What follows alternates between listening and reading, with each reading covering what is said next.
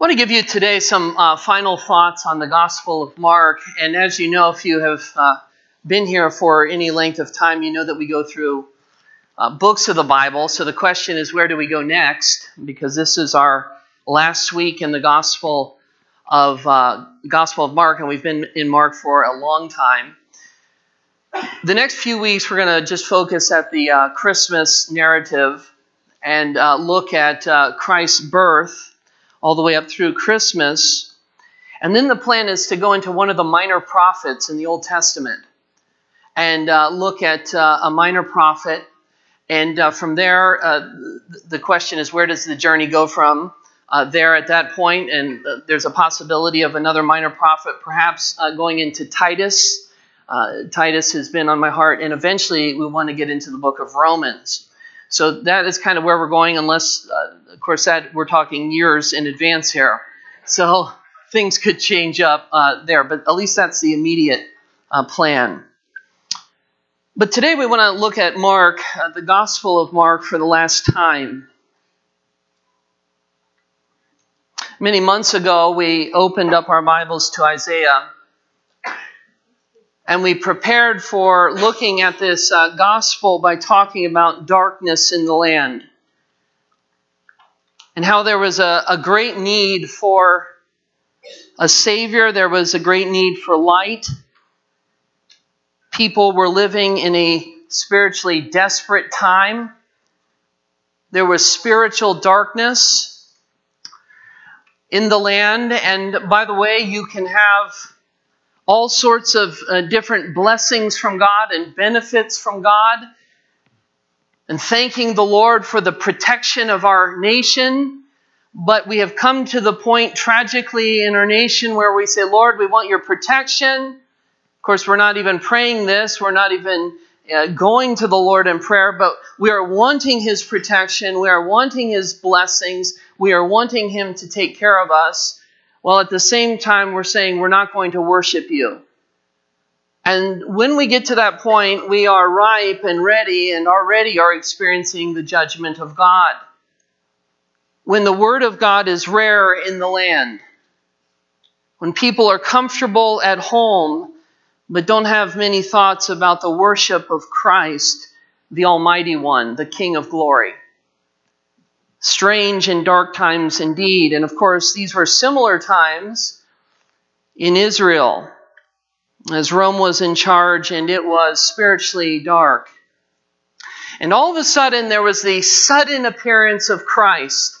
And it's interesting that in Mark, we go right into Christ's manhood. So it is good for the next few weeks to actually be talking about His birth and what happened when He was a baby, because Mark doesn't address that. He goes right into the story of Christ's life and ministry as a full-grown adult. Mark does not address His infancy and he does not address His childhood. There's a sudden entrance of the ministry of the Lord Jesus Christ. In fact, if you go over to Mark chapter 1, we see this suddenness. Mark chapter 1, verse 4. John appeared baptizing in the wilderness and proclaiming a baptism of repentance for the forgiveness of sins. So here John Mark simply says, John appeared. Here he is, full grown, John appears. And then if you look down at verse 9, in those days, Jesus came. So all of a sudden, Jesus appears. You have John the Baptist appears, and then you have Jesus Christ in His ministry. He suddenly appears. He comes from Nazareth of Galilee and was baptized by John in the Jordan. And of course, we have the baptism and the anointing of Jesus Christ, the Holy Spirit. We see this Trinitarian passage where the Father speaks from heaven, the Son is being baptized, and of course, the Holy Spirit descends like a dove. And there is the anointing of Jesus. He goes out into His ministry, anointed by the Holy Spirit. He then goes right into the wilderness as the Spirit of God drives Him into the wilderness to be tested by Satan. So after this profound time of ministry by the Holy Spirit, Jesus is immediately driven into the wilderness to be with the wild animals, where he fasts and he prays, and he is tested by Satan. Then he comes out of that and he immediately goes into his ministry of preaching. Preaches the gospel, the beginning of Mark chapter 1. If you go over to Mark 1 again, verse 15, you'll see this, what he is preaching. He is preaching the gospel. Mark chapter 1, verses 14 and 15. Now, after John was arrested, Jesus came into Galilee, proclaiming the gospel of God. And here's what he is proclaiming and saying, the time is fulfilled and the kingdom of God is at hand. Repent and believe in the gospel. So he was a gospel preacher, and we have talked many times about what the gospel is, and it centers on the life and the death, namely the death of Christ on the cross, his burial, and his resurrection. But he was a preacher, and he came out to preach, and he came out to teach in verse 38 of chapter 1, and he said to them, let us go on to the next towns that I may preach there also, for this is why I came out. So he preaches the gospel. He's preaching and he is teaching. And of course, then he goes into his miracles. And we saw many of the miracles of Jesus Christ. And all of a sudden, we get finally to Mark, the 16th chapter. And the gospel ends suddenly. So the gospel ministry of Christ comes in suddenly with his full-grown manhood, and the gospel ministry of Jesus Christ ends suddenly. He comes in suddenly as a full-grown man, and all of a sudden this gospel ends in Mark chapter 16, verse 8, and it ends very suddenly. Ends suddenly and leaves or departs suddenly, comes to a final ending or conclusion. In the last verse, we have this of Mark chapter 16, verse 8. And they went out and fled from the tomb. These are the ladies fleeing from the tomb. For trembling and astonishment had seized them. And they said nothing to anyone, for they were afraid. End of gospel. So they're told Jesus Christ has risen from the dead. And then that ends. The gospel ends. And the question is this truly the final verse of Mark? We said in many ways this is a beautiful ending because it shows that this is realistic. This is real. There's no fancy choir with gold glitter. There's no signs dropping down from the top of the hill saying he is risen. This is a very real reaction, but it ends suddenly. So the question then becomes, well, if you look at your Bibles, we have more verses. But you'll notice that verses 9 through 20, and many of our translations are bracketed off. And so the question then becomes, are these part of Mark or are they not part of Mark? Now what's interesting is that the earliest manuscripts that we have do not contain these verses. In fact, some of the early church fathers seem to show no knowledge of these verses at all. Clement and Origen show no knowledge of these verses in the text. And so it seems appropriate that we say, well, we're not really sure. Because these verses, the early church fathers, many of them show no knowledge of this. They're not in the earliest manuscripts. And by the way, we're very concerned about the text of Scripture. When we read the Scripture, we want to make sure that we're actually reading what the Bible says and not what an editor added later. But it's interesting because Irenaeus and Tatian both show knowledge of these verses in the 2nd century. So evidently these verses were written very early. If Irenaeus, in his book Against Heresies, book number 3, actually quotes from these verses. And there are scholars on both sides. Some scholars say, well, we don't have the verses in the earliest manuscripts, and there are certain church fathers that show no knowledge of these verses, and therefore we should not include them.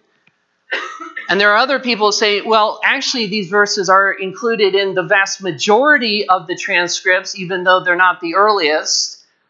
And there are men like Irenaeus who show some knowledge of them and even quote from them.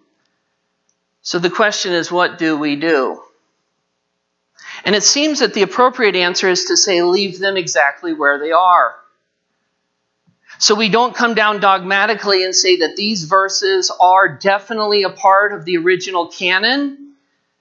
The writing of these last verses, is different in grammar, different in style than the other verses and other chapters that were written at the pen of John Mark.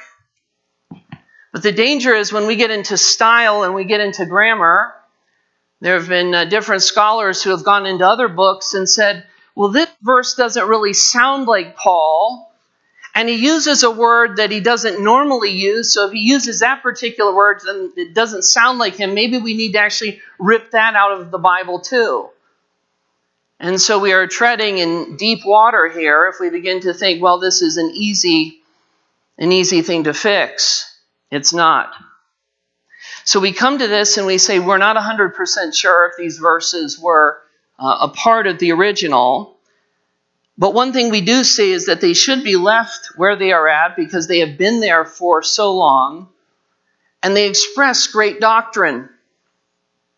In fact, some of these doctrines that we are going to go through here are precious to the church and are testified to in other portions of the Scripture. So there's nothing in this passage of Scripture that we'd say, well, that doesn't match, or that doesn't go with the rest of Scripture, or perhaps it's contradictory. There's nothing in these verses that is contradictory. And so we have verses 9 through 20, which is the long ending, viewed as the long ending, which has been rightly left in our Bibles. And so if you go in your Bibles to Mark chapter 16, we're going to look at these verses and then conclude with them. Mark chapter 16, verse 9. Now when he rose early on the first day of the week, he appeared first to Mary Magdalene, from whom he had cast out 7 demons.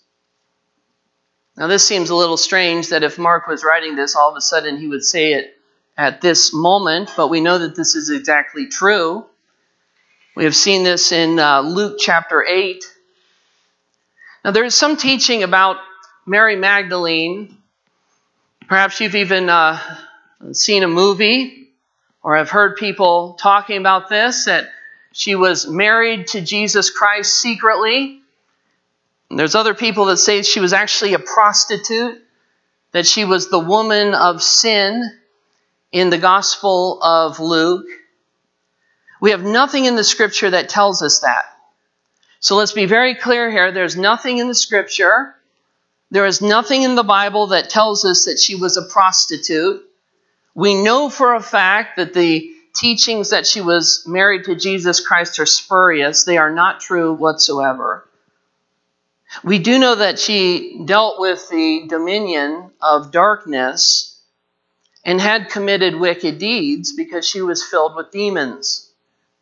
We don't know if she was a prostitute. In fact, this has come down through the church. Different stories have been made up. Different writings have been made up about her. But we do know this about her, that she was delivered from demons. Verse 10 of Mark chapter 16. And she went out and told those who had been with him, and they mourned and wept. But when they heard that he was alive and had been seen by her, they would not believe it. So the first person that Jesus shows up to in his resurrection was Mary Magdalene, this lady that he had delivered. Very interesting. The testimony of women was seen as lower than the dirt, next to nothing. And here Jesus chooses to reveal himself and to show himself, not first to his apostles. He doesn't go first to the religious leaders and say, hey guys, I have been raised from the dead. Take a look at me now. He doesn't do that. The first person that he appears to is Mary. And Mary has been changed from the inside out. Everything about her was a heart of surrender. She loved the Lord. She was there to put spices on his body. She was there to honor him. When we come to the Lord, we owe him a debt of gratitude that we can never pay, and we should never try to pay back, for we can never do it. But when the Lord touches us, he touches us deeply. He changes our hearts. He comes to us and he speaks the gospel to us, not in ways that go over our heads. So we're just sitting there listening to some message by Jesus and we're thinking, well, we don't get this. This is some philosopher. This stuff is way over our head. No, we as common people are listening to Jesus, dealing with all sorts of different sins. And by the way, even the most righteous person, at least in the world's eyes, the person who looks like they have everything together, the person who never seems like they do anything wrong, the Bible is very clear that all have sinned. The greatest sin is pride, is saying, I don't need you, Lord. You can go your way, God, and I'll go mine. But when God touches us, he puts his kind and loving finger right on the sins of our life. And he doesn't just say, I love you and I accept you for the way that you are, and you can just kind of go on and continue in your life of sin and you can just have a free certificate to heaven. That's not how it works. The Lord comes to us. Mary Magdalene's greatest need was the fact that she was filled with devils, fallen angels, spirits that were dark and that were ruling and controlling her. And Jesus didn't just come along and pat her on the head and say, there, Mary, I'm here for you. I love you just the way you are. Now just go out and do whatever you want to do in your life. That's fine. No, he comes to us and he knows how to deal with the things in our lives that he knows that we're enslaved to. The things that we can never set ourselves free from.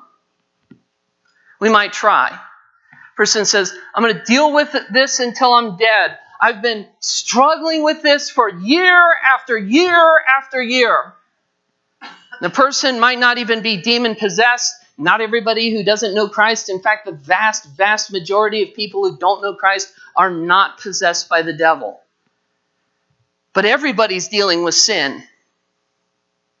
And so Jesus comes along and he sees her greatest need. What is her greatest need? Her greatest need is to be delivered from darkness, to be delivered from evil. That's her greatest need. What does he do with the woman at the well? Does he just say, listen, people just need to learn to accept you for who you are and you're a woman and woman power to you? No. He says, hey, you've been married 5 times and the man you're living with is not even your husband. He puts his finger right on it.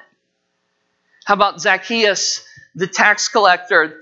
Zacchaeus, this man who's taking money from all sorts of people. Does Jesus just say to him, listen, you can continue to defraud people and rip them off and that's okay and just go on in your life as long as you know that you're loved by me? No, that's not what he does. He comes to us in our sin. And with his gentleness and with his kindness, he comes and he speaks words of life into us. Words that we never thought that we were going to hear. He speaks to us. And he sets us free.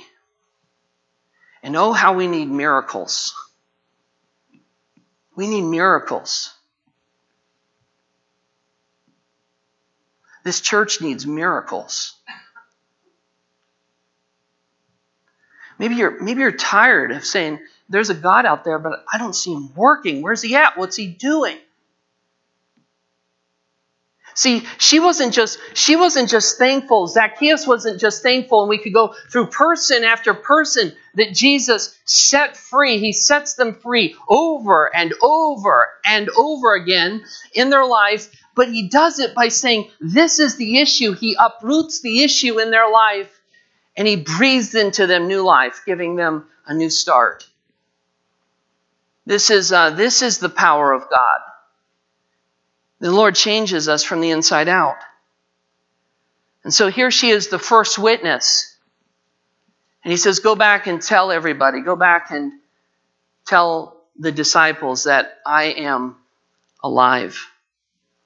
So Mark tells us about Mary Magdalene. Then it says in verse 12, he not only appeared to her, verses 12 and 13, and after these things he appeared in another form to two of them as they were walking into the country. And they went back and told the rest, but they did not believe them. These are the two we know from Luke chapter 24 on the road to Emmaus. If you flip over there, let's read this chunk of scripture together. Jesus has appeared to Mary Magdalene. He appears here to two gentlemen on the road to Emmaus. Luke chapter 24, verse 15, and we're going to read a long passage here all the way through verse 31. While they were talking and discussing, so they are walking away from Jerusalem, Jesus himself, this is after he has been raised from the dead, drew near and went with them. But their eyes were kept from recognizing him, and he said to them, what is this conversation that you are holding with each other as you walk? And they stood still, looking sad. Then one of them, named Cleopas, answered him, are you the only visitor to Jerusalem who does not know the things that have happened there in these days? Isn't that amazing? They're walking, they're dejected and sad. Jesus Christ has been crucified on the cross. They're sad over this. And as they're walking along, Jesus Christ comes up next to them on this walk. He asks them what's going on, verse 19. And he said to them, what things? And they said to him, concerning Jesus of Nazareth, a man who was a prophet, mighty in deed and word before God and all the people. And how our chief priests and rulers delivered him up to be condemned to death and crucified him. And we had hoped that he was the one to redeem Israel. Yes, and besides all this, it is now the third day since these things happened. Moreover, some women of our company amazed us. They were at the tomb early in the morning. And when they did not find his body, they came back saying that they had even seen a vision of angels who said that he was alive. Some of those who were with us went to the tomb and found it just as the women had said, but him they did not see. And he said to them, O foolish ones, and slow of heart to believe all that the prophets had spoken. Was it not necessary that the Christ, that is the Messiah, should suffer these things and enter into his glory? And beginning with Moses and all the prophets, he interpreted to them in all the scriptures the things concerning himself. So they drew near to the village to which they were going. He acted as if he was going further. But they urged him strongly, saying, stay with us, for it is toward evening, and the day is now far spent. So he went in to stay with them. When he was at table with them, he took bread and blessed it and broke it and gave it to them. And their eyes were opened, and they recognized him, and he vanished from their sight. So Jesus first appears to Mary Magdalene. The scripture tells us here in Mark and also in Luke chapter 24 that he also appears to these two individuals. And they're all grieving over the death of Jesus. And he sits down with them and he opens the Bible. Now, of course, they didn't have Matthew through Revelation. They did not have the New Testament at this time. But they had the Old Testament. And he said, I'm going to show you, beginning with Moses. Moses is the author of the first 5 books of the Bible called the Pentateuch. First 5 books. And he says, I'm going to show you. So he's taking them to different passages. And wouldn't it be wonderful to know exactly what passages he was taking them to? But he could take them to Genesis. And he says, see here, guys, this in Genesis. This is about me. Maybe you didn't know this. Maybe you thought the New Testament was just about Jesus and the Old Testament was just an old book about the history of Israel. That's not what Jesus says. Jesus says this is why we have the whole canon, all 66 books in our hand, because the whole Bible, it's a whole book. All 66 books are about Jesus. Every book. You can go to every book, not just certain passages that seem to really be like and about him, but you can go to every book of the Old Testament and you can see Jesus Christ clearly in the pages of that book. So he takes them to Genesis, Exodus, Leviticus, Numbers, Deuteronomy. And Jesus is opening their minds. He's expositing the texts of Scripture. What we hold in our hands is the Word of God. This comes from God and has come through men. And as we're reading it and as we're listening to it, we're actually hearing the very voice of God. So he's taking them through all these different passages. And he's saying, hey guys, remember when you thought this was about Abraham and Isaac? Well, it was about Abraham and Isaac. But it was about a lot more than just Abraham and Isaac. It was about me. And then he takes them to the prophets. And he shows them in all the Old Testament pages how the Old Testament is a book about Jesus. Genesis to Revelation, the whole thing is about one person, and that person is, you can say it out loud, that person is Jesus. The whole book, let's say it again, the whole book is about Jesus. So it isn't God is really mad and stingy in the Old Testament, and all of a sudden in the New Testament, finally we get Jesus Christ full of love and mercy. No. The whole thing is about the triune God and how he has sent his son Jesus Christ into this world to save sinners. And so he's showing them, hey guys, these things had to happen. This wasn't something simply of chance where I just happened to die on the cross and we don't know. Let me show you in the Scriptures why I had to suffer, why the Messiah had to die. Why did he have to die on a cross? And he's explaining it to them. And they're saying, we've read the Bible over and over again. We've seen all these different pages of Scripture, but we never saw it like this before. Have you ever had that happen? Where you said, I've read that passage over and over again. I've heard that passage taught before. I've even read it with my own eyes. But I had no clue that that's what this was about. This is why Jesus was a master expositor. He was a master teacher. So as he's teaching them, their eyes are being opened. They're going, wow, we didn't realize that. That's what this is all about. And all of a sudden, as they finally get it, their eyes are opened. As he's breaking bread with them, they get it. And in a moment of time, he vanishes from their sight. So here he is. He's appearing to Jesus. Jesus is appearing to the disciples here, two of his followers. He has appeared to Mary Magdalene. But Mark tells us something else if you go back to Mark chapter 16. So he appears to them. Then he appears to his disciples, according to Mark 16. And afterward, he appeared to the 11 themselves as they were reclining at table. Now we know that Jesus said, just so we're clear, he said, go to Galilee, and that's where I will meet you. And he rebuked them for their unbelief. And there are scholars that say, well, Jesus never rebukes them in this way and uses this kind of terminology, therefore it could not be a part of the original. But we do know that Jesus did rebuke them for unbelief, didn't he? And so he comes here in Mark chapter 16, he rebukes them for their unbelief and hardness of heart because they did not believe those who saw him after he had risen. So there's people coming back on, we saw him, this is real. And this is so realistic because it's not just everybody instantly believes that Christ is risen. There are people going, no way. There's no way. People don't rise from the dead. And people are going, but we saw him. We saw angels, and Mary's testifying, and I saw the Lord. And then these two guys are testifying. I saw the Lord. We saw the Lord. We broke bread with him, and he vanished. And again, there's no trumpets playing. It's just people are thinking about this, and all of a sudden Jesus Christ comes and he appears to his disciples. And he said to them, verse 15, this is the Great Commission. Go into all the world and proclaim the gospel to the whole or to the whole creation. Whoever believes and is baptized will be saved. Now some take this and say, well, that means Jesus said you have to be baptized to be saved. That's not what he's saying. He's saying if you believe, you're going to be baptized.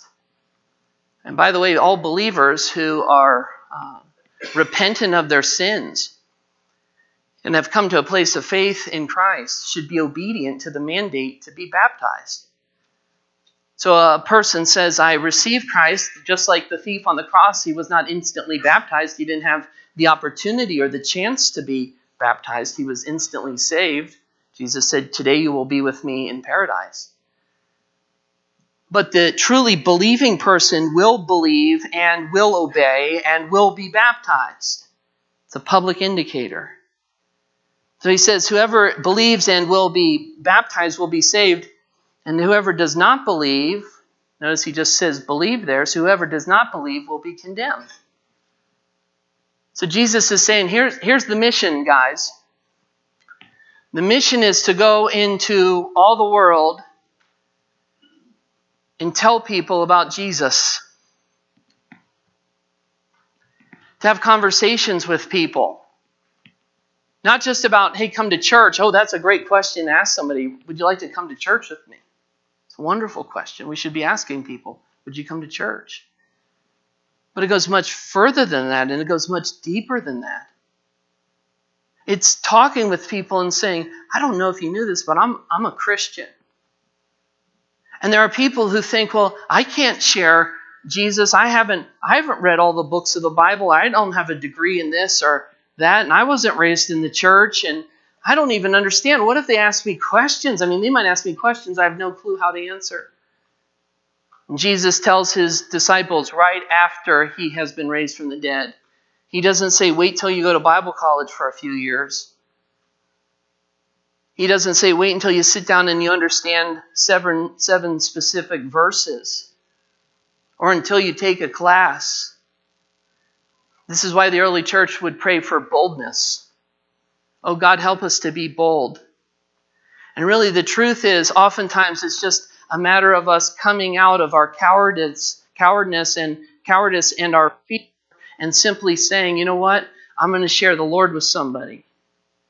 Listen, people all around us, this is the mandate not only for these apostles, for these disciples, but it's also the mandate for every believer that we're sharing the gospel with people. That we say, we have been saved. We have come to an understanding. We've talked over and over again about repenting and believing. We've come to that place in our life. And we understand that Jesus Christ is alive. So now it's up to us to tell all those around us, people who are dying and going to hell. People at convenience stores and people at supermarkets and people that we work with and people in our family. People that we come across. Having a passion to simply step forward and saying, Lord, I don't know if I'm going to be able to articulate this message the way I should. But Lord, I'm going to take a step of faith. And I'm going to believe that I simply need to tell people that all have sinned. And that because of our breaking of the law of God, that everybody deserves hell. And that that's the wages for sin. It's death. And death is not just physical, but it's everlasting death separated from God. And that there's nothing that we can do in order to save ourselves. We can try to save ourselves. We can even sin by ignoring God. And by saying, well, God, you go do your thing and I'll do my thing. That's idolatry. We make idols of money and sex and all sorts of different things in our life. The wages of sin is death. But then we tell the person that Jesus Christ has come and that he has lived the life that we could never live. And that he died on a cross to take the punishment for our sins that we could never take. That he lived the perfect life. That he died in our place as a perfect substitute for our sins. That he was buried and he rose again. Today he's alive, and whoever will repent and believe in him will have everlasting life. And if we simply get that message out, listen, God will take care of the work. Sometimes they think, well, I don't know how powerful this is going to be, but you might actually be telling a person this truth, these verses from this Bible. And they might be sitting there and you're just going through and all of a sudden they have tears in their eyes as they're thinking, that applies to me. I've told you this before, but one illustration that sticks out in my mind is a pastor who had gone, he was not a pastor at the time, but when he was younger, had traveled around playing basketball in a basketball ministry, and afterwards, after playing basketball games, they would share the gospel with those who are watching. And he said he finally got done playing basketball, they'd share the gospel, and he was out in the hall somewhere just sitting there. And he was exhausted and he was worn out from the game. And a kid came up to him, began to talk to him, and began to ask him about the Lord. And he said he wasn't really into it, and he didn't even really feel like sharing the gospel with him. But he kind of went through the whole thing about our sin and our need for a Savior and so on in Christ. And he said as he was sharing this, even though he didn't feel all empowered and there were no angels right there in front of him, there was no vision of angels or anything like that. There was no pulpit and there was no crowd. It was just him and this kid talking. This kid was listening and soaking it all in. And to his utter amazement, at the end of talking, he was so sincere. This kid was so sincere. He said, I want that. I want that. Listen, the words that we say, we might be thinking, no, it's not going to make any effect. Maybe there's somebody in our heart we've been saying, man, I want to share the gospel with that person. I know I need to. I need to take that step of faith and come out of my comfort zone and simply share with them. And the Lord spreads his word, and the church of Jesus Christ is built, not simply as a preacher preaches sermons, but as the church, that is the people of God, obey the Great Commission and go into all the world. You have been commissioned. Every person in this church has been commissioned, not by a pastor and not by a pope, not by a bishop. Every person in this church has been commissioned by the Lord Jesus Christ to be a missionary. And you might not be a missionary in Africa. You might be a missionary in Taylor or in Old Forge or in Larksville or in Wilkes-Barre or in Harrisburg. But wherever we go, we're to take this gospel message with us and know the joy of seeing somebody come to Christ as a result of us being used by the Lord to speak into their lives. Now notice with me when we close with this. Mark 16, verse 17. And these signs will accompany those who believe. Now, by the way, a lot of those people who don't like these verses are those who don't believe in the gifts of the Spirit. Big surprise. But Jesus and the early church taught, listen, this has been in the Bible, this long ending of Mark has been in the Bible for close to 2,000 years, and it's teaching good doctrine here. And evidently, the early church believed this and taught this as doctrine, and it has stayed with us for that long. It is good doctrine. Notice what it says here. These are the signs that are going to accompany those who believe. In my name, they will cast out demons. Now, notice he's not just talking here to the apostles. This is why this text is so precious. It's not just to the 11 here or those who later would become pillars in the church. It's to all those who believe. In fact, let's go back here and look at this so that we're very clear here. Verse 17. And these signs will accompany those who what? Who believe. He doesn't say these signs will accompany just you guys. He says these signs will accompany those who believe. In my name they will cast out demons. You mean all believers have the authority to cast out demons? Absolutely. And maybe we need some more of that. Maybe you're in a situation where you're sensing wickedness and you're sensing demonic presence. And maybe it's somebody who's actually filled with a demon or demons, or perhaps you've walked into a situation that you know is demonic and is not right. There's a darkness about it. And as a believer, you have the authority to say, in the name of Jesus, leave. In the name of Jesus, get out of here. Maybe it's something in your own home and you're saying, well, I just sense that the enemy has been attacking lately. Maybe it's a situation at work. And you're going, there's something to this situation that's beyond just the regular stuff of life. This isn't just, well, bad things happen to even good people. No. You're sensing there's something in this situation that is demonic. And you say to yourself, well, who has the authority? Well, it's good to call the pastor, it's good to call elders, good to call deacons, all that. But according to what this is saying, this precious text that has been in our Bibles for all these years, this is saying that every believer has the right. Every believer has the authority to say, in the name of Jesus, flee. In the name of Jesus, flee. And perhaps we need to see some more signs, because the Bible says that signs will accompany those who believe.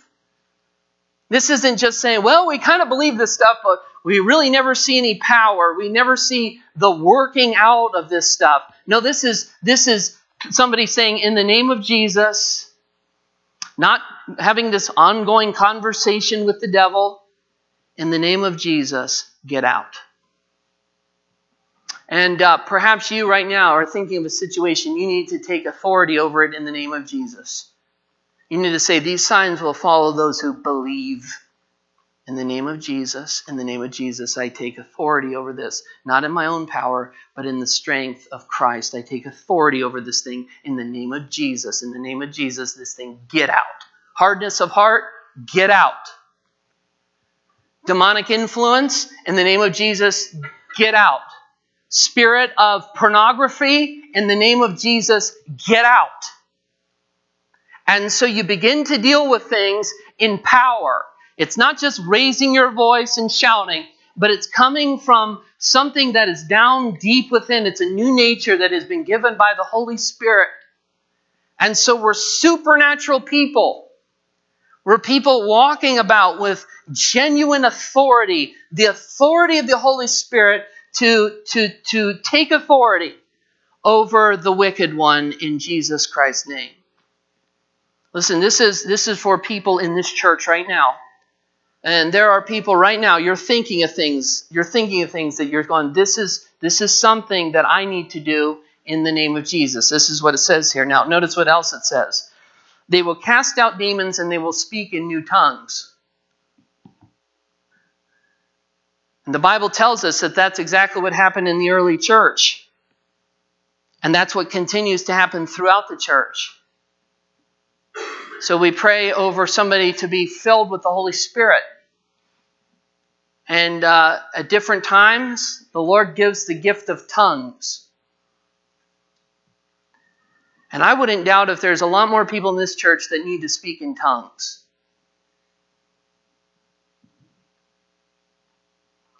So we get to the place where we say, Jesus said, according to this, they will cast out demons and they will speak in tongues. So if this is the testimony of Scripture, and by the way, if you're wondering, which way does Jacob lean in this whole conversation? If you fall on the other side of the conversation, that's fine. Should we include this or not include 9 through 20? I fall on the side of include it. Include it. So we have they will cast out demons, they will speak with new tongues, they will pick up serpents with their hands. Now we know this happened, by the way, in Acts 28. Let me show this to you real quick. Let's go to Acts 28. Acts chapter 28.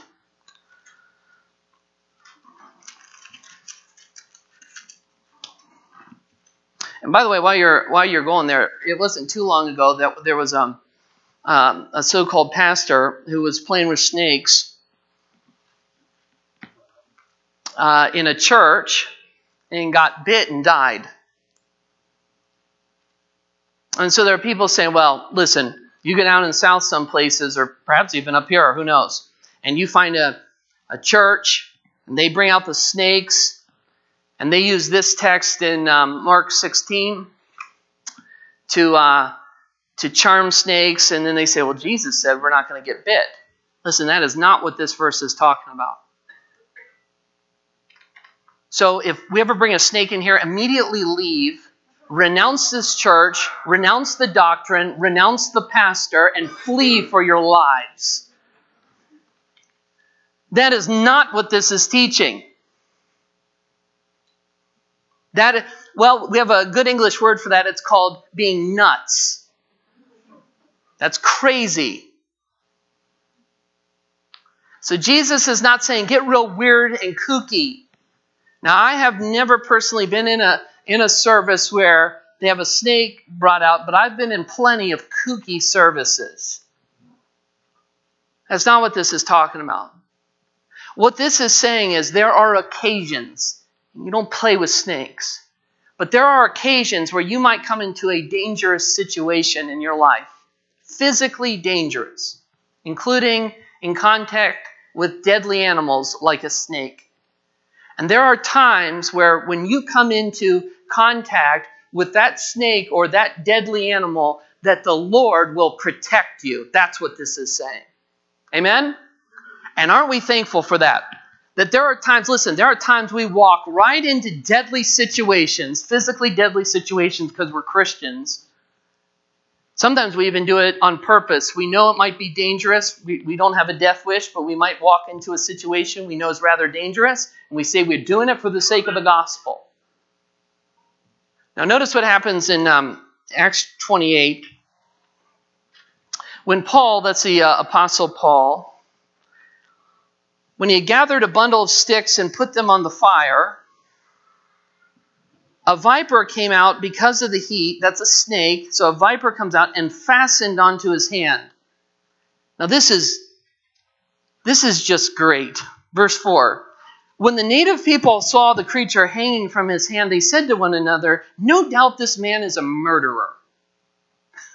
So that's their conclusion. Paul gets bit with a viper. The thing's hanging on his hand, and they're all sitting there going, he must have done something really bad to get this. He must have been a murderer. Okay, that's verse 4. Though he escaped from the sea, justice has not allowed him to live. That's their conclusion. Somebody gets bit like this, well, that's what they get. It was coming to them because they must have done something very bad, like kill somebody.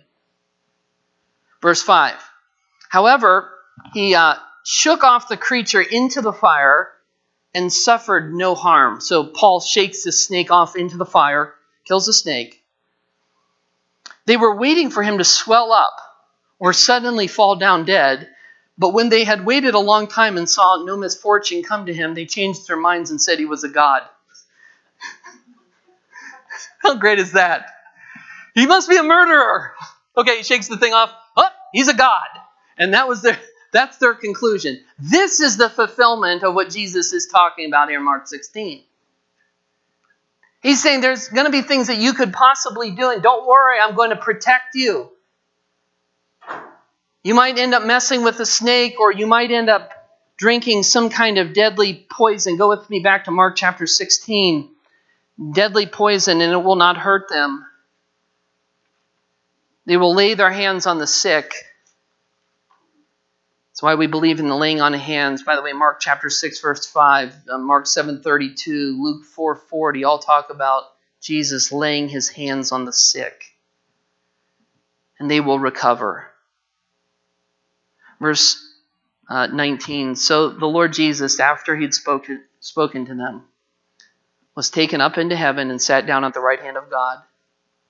The right hand of God is a position here. Keener says it's Jesus. Jesus reigns as God's agent. This doesn't mean Jesus is up in heaven on a wooden chair somewhere.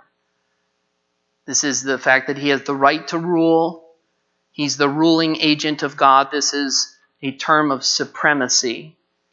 Verse 20, and they went out and preached everywhere while the Lord worked with them and confirmed the message by accompanying signs. So this is the testimony of Scripture. Jesus says you're going to go out, you're going to cast out devils, demons. You're going to drink poison and not be harmed. You're going to mess with snakes, not on purpose, not be killed. You're going to lay your hands on the sick. This is why we lay our hands on people. But it's not just the pastor, it's you. So Little one can crawl up on mommy's lap while she's sick and put their little chubby hands on mommy's face and pray, say, Lord, help mommy to feel better. And that person can be healed because of the prayer of a little one who knows Jesus. You're at home and there's somebody sick in your family. You can go over and you can lay your hands on them and say, oh Lord, in Jesus' name, I ask you that this person would not only get rest and strength, but Lord, would you heal their body? Would you heal them? I ask this in Jesus' name. You have the authority to do that. And so Jesus says, these are the things that are going to be done by those who believe. These are the signs that are going to happen. It will take place. It's supernatural. So Jesus dies, he's buried, he rises again, and now he's in heaven. And he has sent the Holy Spirit to us, to indwell us and to empower us, so that we might go out into a world and reach all those who don't know him for the sake of the gospel. Would you stand with me as we close?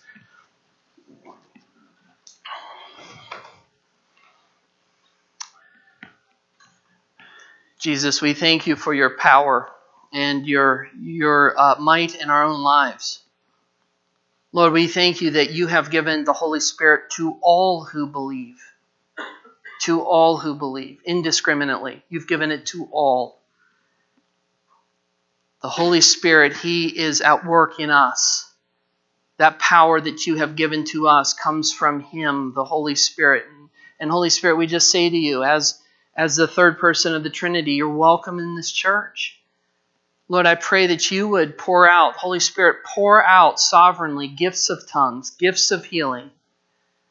Lord Jesus, authority over demons, we pray, in this church. Lord, we pray that we would be people of the supernatural, that you would release us. And God, I pray if there are situations that believers, perhaps even in this church, need to take authority over, that would happen and that they would be empowered to do so. I want to ask you if you're just sensing, not that you're demon-possessed or you know somebody else is, but you're just sensing the enemy's been attacking in your life or your family's life in a particular way, and you know it's not coming just from the flesh, it's coming from the enemy.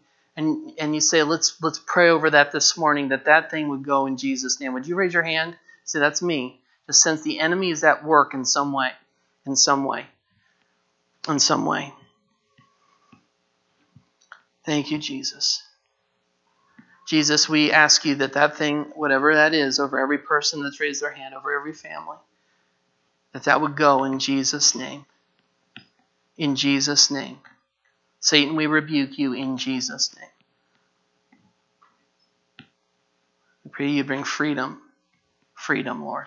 Just like Mary Magdalene. Freedom, we pray. Freedom in the Holy Spirit. In your name we pray. Amen and amen.